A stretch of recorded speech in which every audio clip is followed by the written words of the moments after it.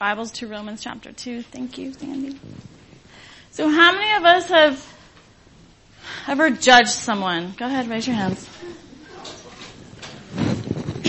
How many of us have been judged? How many of us have walked away from God because of someone else's judgment on us? Here's a harder question. Don't raise your hand unless you feel really convicted to do so. How many of you have judged someone and know that because of what you said, your harsh words have pushed them away from Jesus? How many of us are still having a hard time judging and wish today, right now, never speak a word of judgment to anyone? That should be all of us in this room. The famous saying, if you can't say something nice, nothing at all. I know I'm going to go way over, so I'm sorry. Just letting you know. So when we judge, what position are we putting ourselves in a judgment position? We are assuming God's position. When we judge, we get puffed up with pride. Proverbs 16:5, the Lord detests all the proud of heart. That's a hard word, detest. When we judge, our tongue tears down. James 8, it is a restless evil, full of deadly poison. When we judge, we are revealing our true heart. Jeremiah 17:9, the heart is deceitfully above all things wicked and desperately wicked.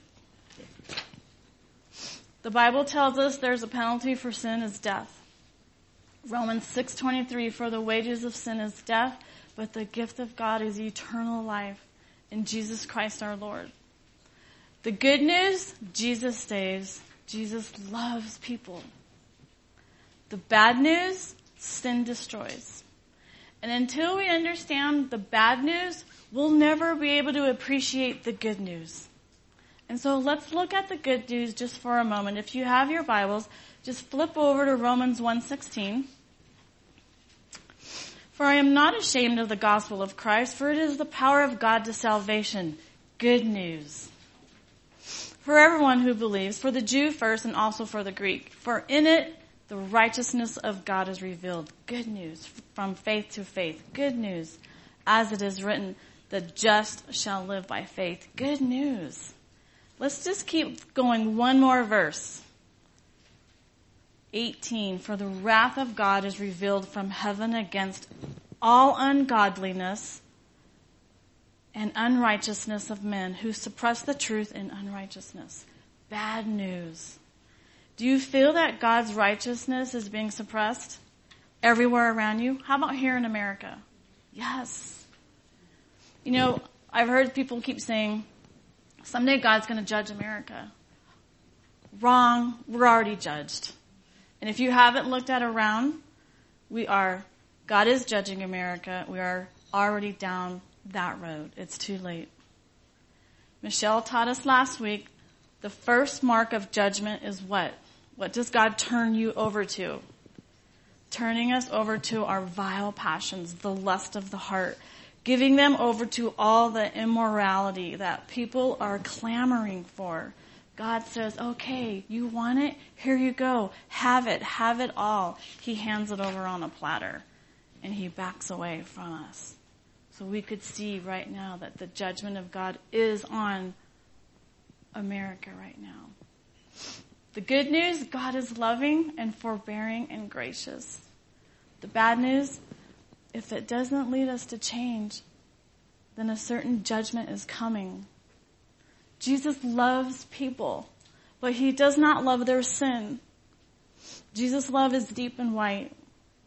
You have not sinned so bad that Jesus will not forgive you. You have not gone down a road too far that he cannot pull you up. Jesus loves everyone. Jesus brings change. His love, his grace leads us to repentance. Jesus loves people. Jesus loves the prostitute, but he does not love prostitution. Jesus loves the criminal, but he does not love the criminal acts committed. Jesus loves the homosexual, but he does not love homosexuality. Jesus loves the gossiper, but he does not love the gossip. Jesus loves the drunkard, but he does not love drunkenness. Jesus loves people, but he does not love their sin. And so this morning, if I could just get everyone here just to understand, yes, we're talking about judgment, but Jesus loves you. And he will not excuse the sin. And if we refuse to change, and if we refuse to repent, then there is an inescapable judgment that will follow. An inescapable judgment that will follow. Jesus expects us to turn from the lifestyle of sin if we are going to claim to be Jesus Christ followers. In Romans 1, Paul says the entire world is guilty. In Romans 2, Paul turns to the religious people who were probably pointing their fingers at the Gentiles, saying, you're no better. You do it in secret. You do it in private when no one looks. When no one sees what you do, you're no better. God's judgment will be for everyone.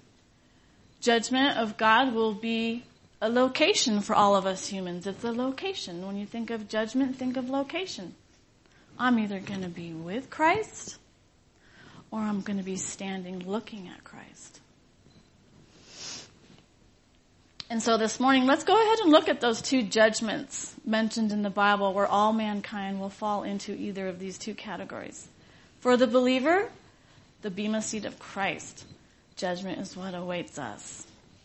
If you will, go with me to 2 Corinthians 5:10. If not, I'll just go ahead and read it. If it's not already highlighted in your Bibles, go ahead and highlight it or borrow a highlighter from your neighbor.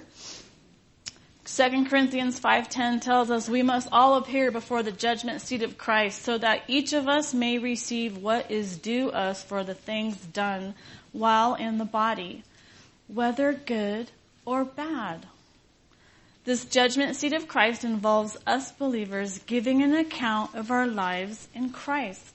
This is also known as an award ceremony, where we will receive our crowns but laying it back down at the feet of Christ. We will not want to keep any crowns given to us when we see Jesus face to face, knowing it was his sacrifice on the cross, that we are even able to be with him and his family.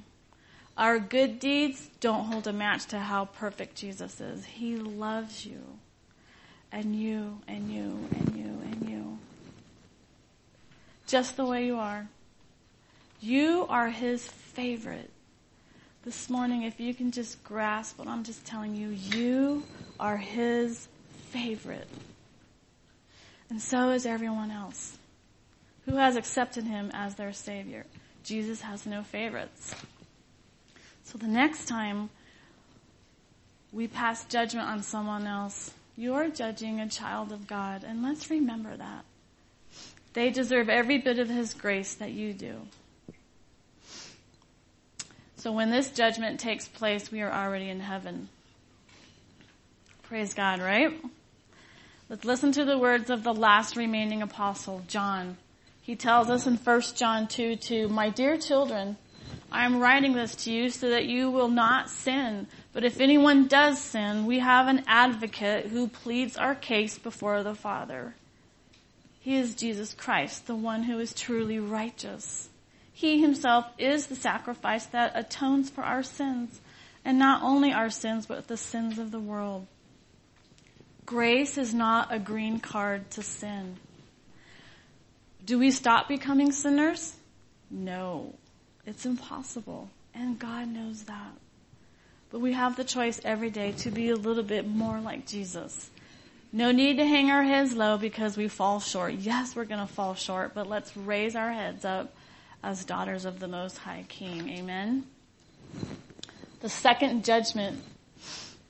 This is for the unbeliever, and this one's called the white throne judgment. This one we find in Revelations 20:11. And I saw a great white throne, and the one sitting on it. The earth and sky fled from his presence, but they found no place to hide. This is the judgment of unbelievers, in which they are judged according to their works and sentenced to everlasting punishment in the lake of fire. Standing alone, face to face, Jesus will not be at their side. Matthew 10:33 tells us, "But whoever denies me before men, him will I also deny before my Father in heaven."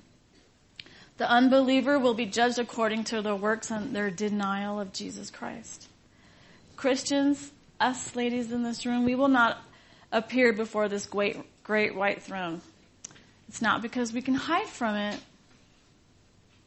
We are spared from this throne of judgment because our sins are already judged in Jesus. We don't escape God's judgment, but we're satisfied in Jesus. Romans 5:1, "Therefore, since we have been justified by faith, we have peace with God through our Lord Jesus Christ." So question, will our good deeds get us to heaven? No. No matter how good grandma is, she's not going to get to heaven if she does not have Jesus as her Lord and Savior in her life. It is because of Jesus Christ and who he is. John 14:6, Jesus said to him, "I am the way, the truth, and the life. No one comes to the Father except through me." So the question we need to ask ourselves, why do we judge? Why do we judge other people? Why does it just flow off our tongue? Making quick judgments can lead to regrets. We narrate and share stories about others, usually without most of the facts. We know that caution should be used when making judgment about someone's character or choices. Largely, these are based on surface information, leading to skewed impressions and outright mistakes. The result? Damage, personally and relationally. Mother Teresa has a famous quote, "If you judge people, you have no time to love them." If someone has impressed us with a few positive traits, then we tend to see that person as in a positive role. The opposite of this is true. If someone has impressed us with a few negative traits, our overall impression will then be negative of that person. Who hasn't had the experience of forming a negative impression and saying, "I don't like that person." Then once you get to know them, they become a good friend. The problem is that once we make up our minds in judgment, that person's character, it's difficult to change. We can even do things that make that person react to us in the way of judging them. Us ladies are good to quickly assume that someone could be a snob right from the beginning. And so the way we react towards that person is making them react back to us, which is validating our way of judging them. Oh yeah, see, I told you they were a snob because that's just the way they are. So judging does not come out of the mouth as verbally. It could be something that you just look at something, go, You've already had it in your head. Doesn't need to come out of your mouth, but you've judged that person. Jumping to conclusions seems to be our default mode. We tend to ascribe certain traits to others. This is a convenient necessity at times. We assume someone is friendly or unfriendly, kind or unkind, cautious or aggressive. This can be very helpful as we navigate the world around us, whether we're on vacation, at work, in a social setting, for instance. If a young man were to come over to pick up my daughter on a date, and he pulls up in a truck, and there's beer cans rolling in the back of his truck, and a cigarette's hanging out of his mouth, and he's walking up to my door, I can assume that I would be justified to judge for identification and keep her home. Yeah, no, thank you. I don't think she's going to go out with you. That is where our justification and judgment would be okay in that area. Does that make sense to you guys? It's easy to judge others based on an immediate observation rather than saying, this is a situation they are going through. It's easier for us to think they're always like that and form our opinion. Ironically, the better we know the individual, the more flexible our judgment is. Now, why is that? Just think of what you attribute to the stranger driving up or down the 330 and they cut you off. But if you recognize the car and you recognize the person, oops, yeah, it's okay, don't worry, cut me off anytime. Dinner, come on over, bring the dogs. How quickly does it change when we know somebody personally versus knowing someone who just walked in? And what we say about others says a lot about us. And that's a big ouch.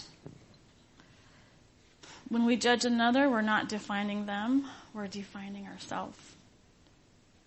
Scripture advises us not to judge one another. In fact, I found 400 scriptures on judging. So get your pens out. I'm just going to name a few. Matthew 7:2, in the same way you judge others, you will be judged. Luke 6:37, do not judge or you will be judged. John 8:1, let any one of you who is without sin be the first to throw a stone at her. Ouch. That one really hurts. This is another one of my favorites, Romans 14:10. You, then, why do you judge your brother and sister, or why do you treat them with contempt? For we all will stand before God's judgment seat. Often the sins we notice most clearly in someone else are the ones that have taken root in us. Paul wants to humble both the Jews and the Greek, and he wants to make them deeply aware that they depend entirely on mercy, not on themselves or their tradition or their ethnic connection. Just because you are a Jew does not make you better. Just because we wear a cross around our neck doesn't make us better. Just because we come to Bible study doesn't make us better. For all have sinned and have fallen short of the glory of God. Romans 3. And so this morning as we read our Bibles, there are some areas we don't have to strain to figure out what God's Word is trying to tell us. Some of us will be more affected by certain areas of Scripture than others. And why is that? Because we all need to be dealt with on an individual basis. What I struggle with might not be what you struggle with.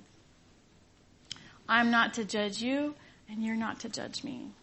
If we walked for a day, if we walked for an hour, if we walked for maybe 5 minutes in each other's shoes, most likely we will be all down on our knees asking for forgiveness, for passing judgment. When the Holy Spirit is prompting you to reread a passage over and over, God wants to make His Word so clear to us that we won't tread lightly on His Word, that it will be written on our hearts, remembered in our minds, and the first thing on our tongue when we speak. When we come across Scripture that we do not understand, take it to Him in prayer and ask Him, God, will you show me what this means? What does this mean to me? And the Holy Spirit will open your eyes and your heart.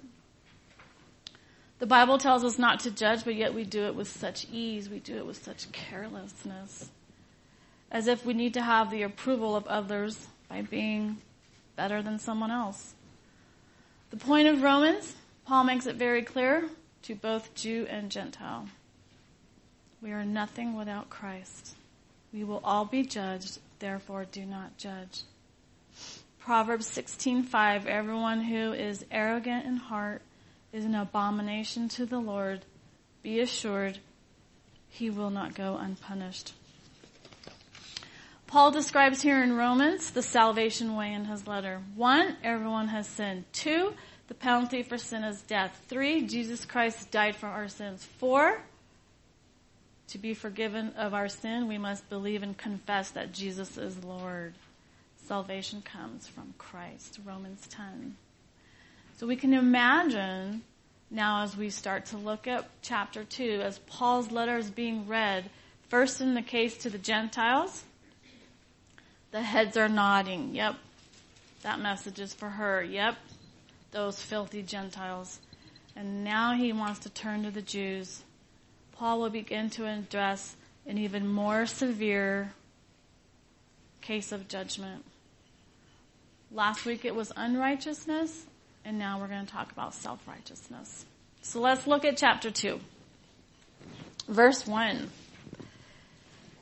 You therefore have no excuse, you who pass judgment on someone else.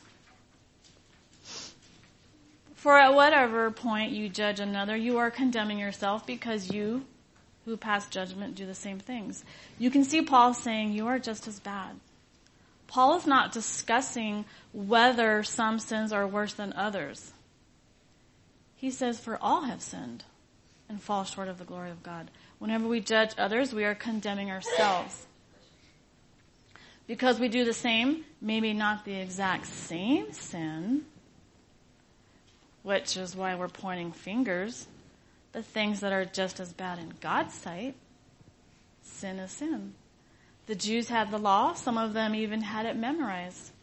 But they were not keepers of their own law. When they would pass judgment on the Gentiles, who were only doing what the Jews were doing, because the Jews had the law. It's kind of like saying, why tell me I can't have a cookie when you can have 2 cookies?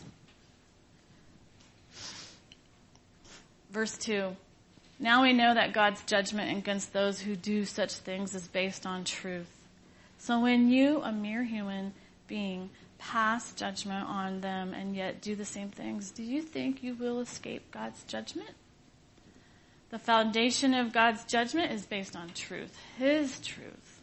Perfect, impartial, and absolute. Paul is telling us here that God's judgment will be on our sin, not on our salvation. Everybody in this room and on the earth will one day be judged, yes. We will not and cannot escape God's judgment. Thankfully for us Christians, our judgment will be at the bema seat of Christ. Verse 4, or do you show contempt, disregard, for the riches of his kindness, forbearance, and patience, not realizing that God's kindness is intended to lead you to repentance? Here we see a picture of God's grace. In his kindness, God holds back his judgment, giving people time to repent. Maybe this is why the rapture has not come yet. Jesus is wanting everyone to repent and accept him as their Lord. God will only wait so long. Time is getting short. God's goodness may be considered his kindness to us in regard to our past sin. He has been good to us because he has not judged us, yet though we deserve it. Forbearance may be considered God's kindness to us in regard to our present sin. This very day, indeed this very hour, we have fallen short of his glory, yet he holds back his judgment against us. His long-suffering patience may be considered God's kindness to us in regard to our future sin. He knows that we will sin tomorrow and the next day, yet he holds back his judgment against us. Considering all this, it is no surprise that Paul describes these 3 aspects of God's kindness to us as riches. The riches of God's mercy. Let us never disregard them. Verse 5, but because of your stubbornness and your unrepentant heart, you are storing up wrath against yourself for the day of God's wrath, when his righteous judgment will be revealed. God will repay each person according to what they have done. His eventual judgment is certain, especially on the unbeliever and the evil we see. We hear people saying, where is God? Where is God? He's coming. Verse 7, to those who by persistence in doing good seek glory and honor and immortality, he will give eternal life. 1 Corinthians 15:50 tells us, now this I say, brethren, that flesh and blood cannot inherit the kingdom of God, nor does corruption inherit incorruption. But I tell you a mystery. We shall not all sleep, but we shall all be changed in a moment, in the twinkling of an eye, at the last trumpet. For the trumpet will sound, and the dead will be raised incorruptible, and we shall be changed. For this corruptible must put on incorruption, and this mortal must put on immortality. So when this corruptible has put on incorruption, and this mortal has put on immortality, then shall be brought to pass the saying that is written, death is swallowed up in victory. So those who are patiently and persistently doing God's will find eternal life. So keep on following Jesus. Verse 8, but those who are self-seeking, who reject the truth and follow evil, there will be wrath and anger. There will be trouble and distress for every human being who does evil. First for the Jew and then for the Gentile. But glory and honor and peace for everyone who does good. First for the Jew, then to the Gentile. For God does not show favoritism. This is one of those verses that clearly does not need to be explained. Verses 12 through 15, I'm just going to go speed right through these ones. This one is counterfeit righteousness. The Jews of Paul's day regarded themselves as superior to the Gentiles because they were in possession of God's written law. They believed the Gentiles were ignorant of God's law, which accounted for their immoral lifestyle. Paul's intention was to show the Jews that their self-righteous attitude made them even more accountable to God. Yes, they had the law, so what was their excuse? In these verses, the Gentiles will be judged based on their conscience, whereas the Jews, because they have the law, will be judged by the law. In verses 17 through 21, here Paul is asking, now you, if you call yourself a Jew, if you rely on the law and boast in God, if you know his will and approve of what is superior because you are instructed by the law, a guide for the blind, a light for those in the dark, instructor of the foolish, a teacher of children, because you know knowledge and truth, you then, do you not teach yourself the law you supposed to live by? In other words, do you not practice what you preach? Thank you, Sandy. Paul is saying before you start telling the Gentiles what to do, you need to teach yourselves. They knew the law so well that they had learned to excuse themselves from the law while criticizing someone else. God's grace and kindness starts tapping our hearts, letting us know that's not right, leading us to repent and ask forgiveness. The scary part can be when we no longer feel guilty for doing what's wrong. 25 through 29, circumcision of the heart is what matters. Circumcision of the flesh was just a stamp, a badge of Mosaic system. All it meant was that this man followed the law of Moses. If you look at my wedding ring, this is an outward symbol that I have made a vow before God and before one person. If I wore my ring but was unfaithful, I did not keep the vow. So that was what circumcision of the flesh was. It was just merely a stamp. Verse 28, a person is not a Jew who is one only outwardly, nor is circumcision merely outward and physical. No, a person is a Jew who is one inwardly, and circumcision is circumcision of the heart, by the Spirit, not by the written code. Paul says being a Jew, circumcised of the flesh, means nothing if they did not keep and obey God's laws. Paul explains in verse 29 that a real Jew, one who pleases God, is not someone who has been circumcised, but someone who has a heart that is right with God and obeys him. To be a Jew meant that you were in God's family and heir to all his promises. And Paul makes it very clear that members in God's family is based on internal, not external. All whose hearts are right with God are real Jews. That is part of God's family. Attending church, being baptized, confirmed, accepted for membership is not enough. God desires our heartfelt devotion and obedience. God wants your heart, and God wants my heart. Remember, before we feel the urge to speak judgment on someone, ask God to show you how he sees that person in his eyes. And so in closing, let his kindness flow in our veins, that it will lead us to repentance. His favor is our desire. Let's keep Jesus at the center of our lives. Let's be his hands and his mouth, speaking love. Let's ask Jesus to heal our hearts and to make them clean. Open up our eyes to the things that we cannot see. Show us how to love like he loves. And to break our hearts for what breaks his. Father, forgive us for judging others. Help us to be more like you every day.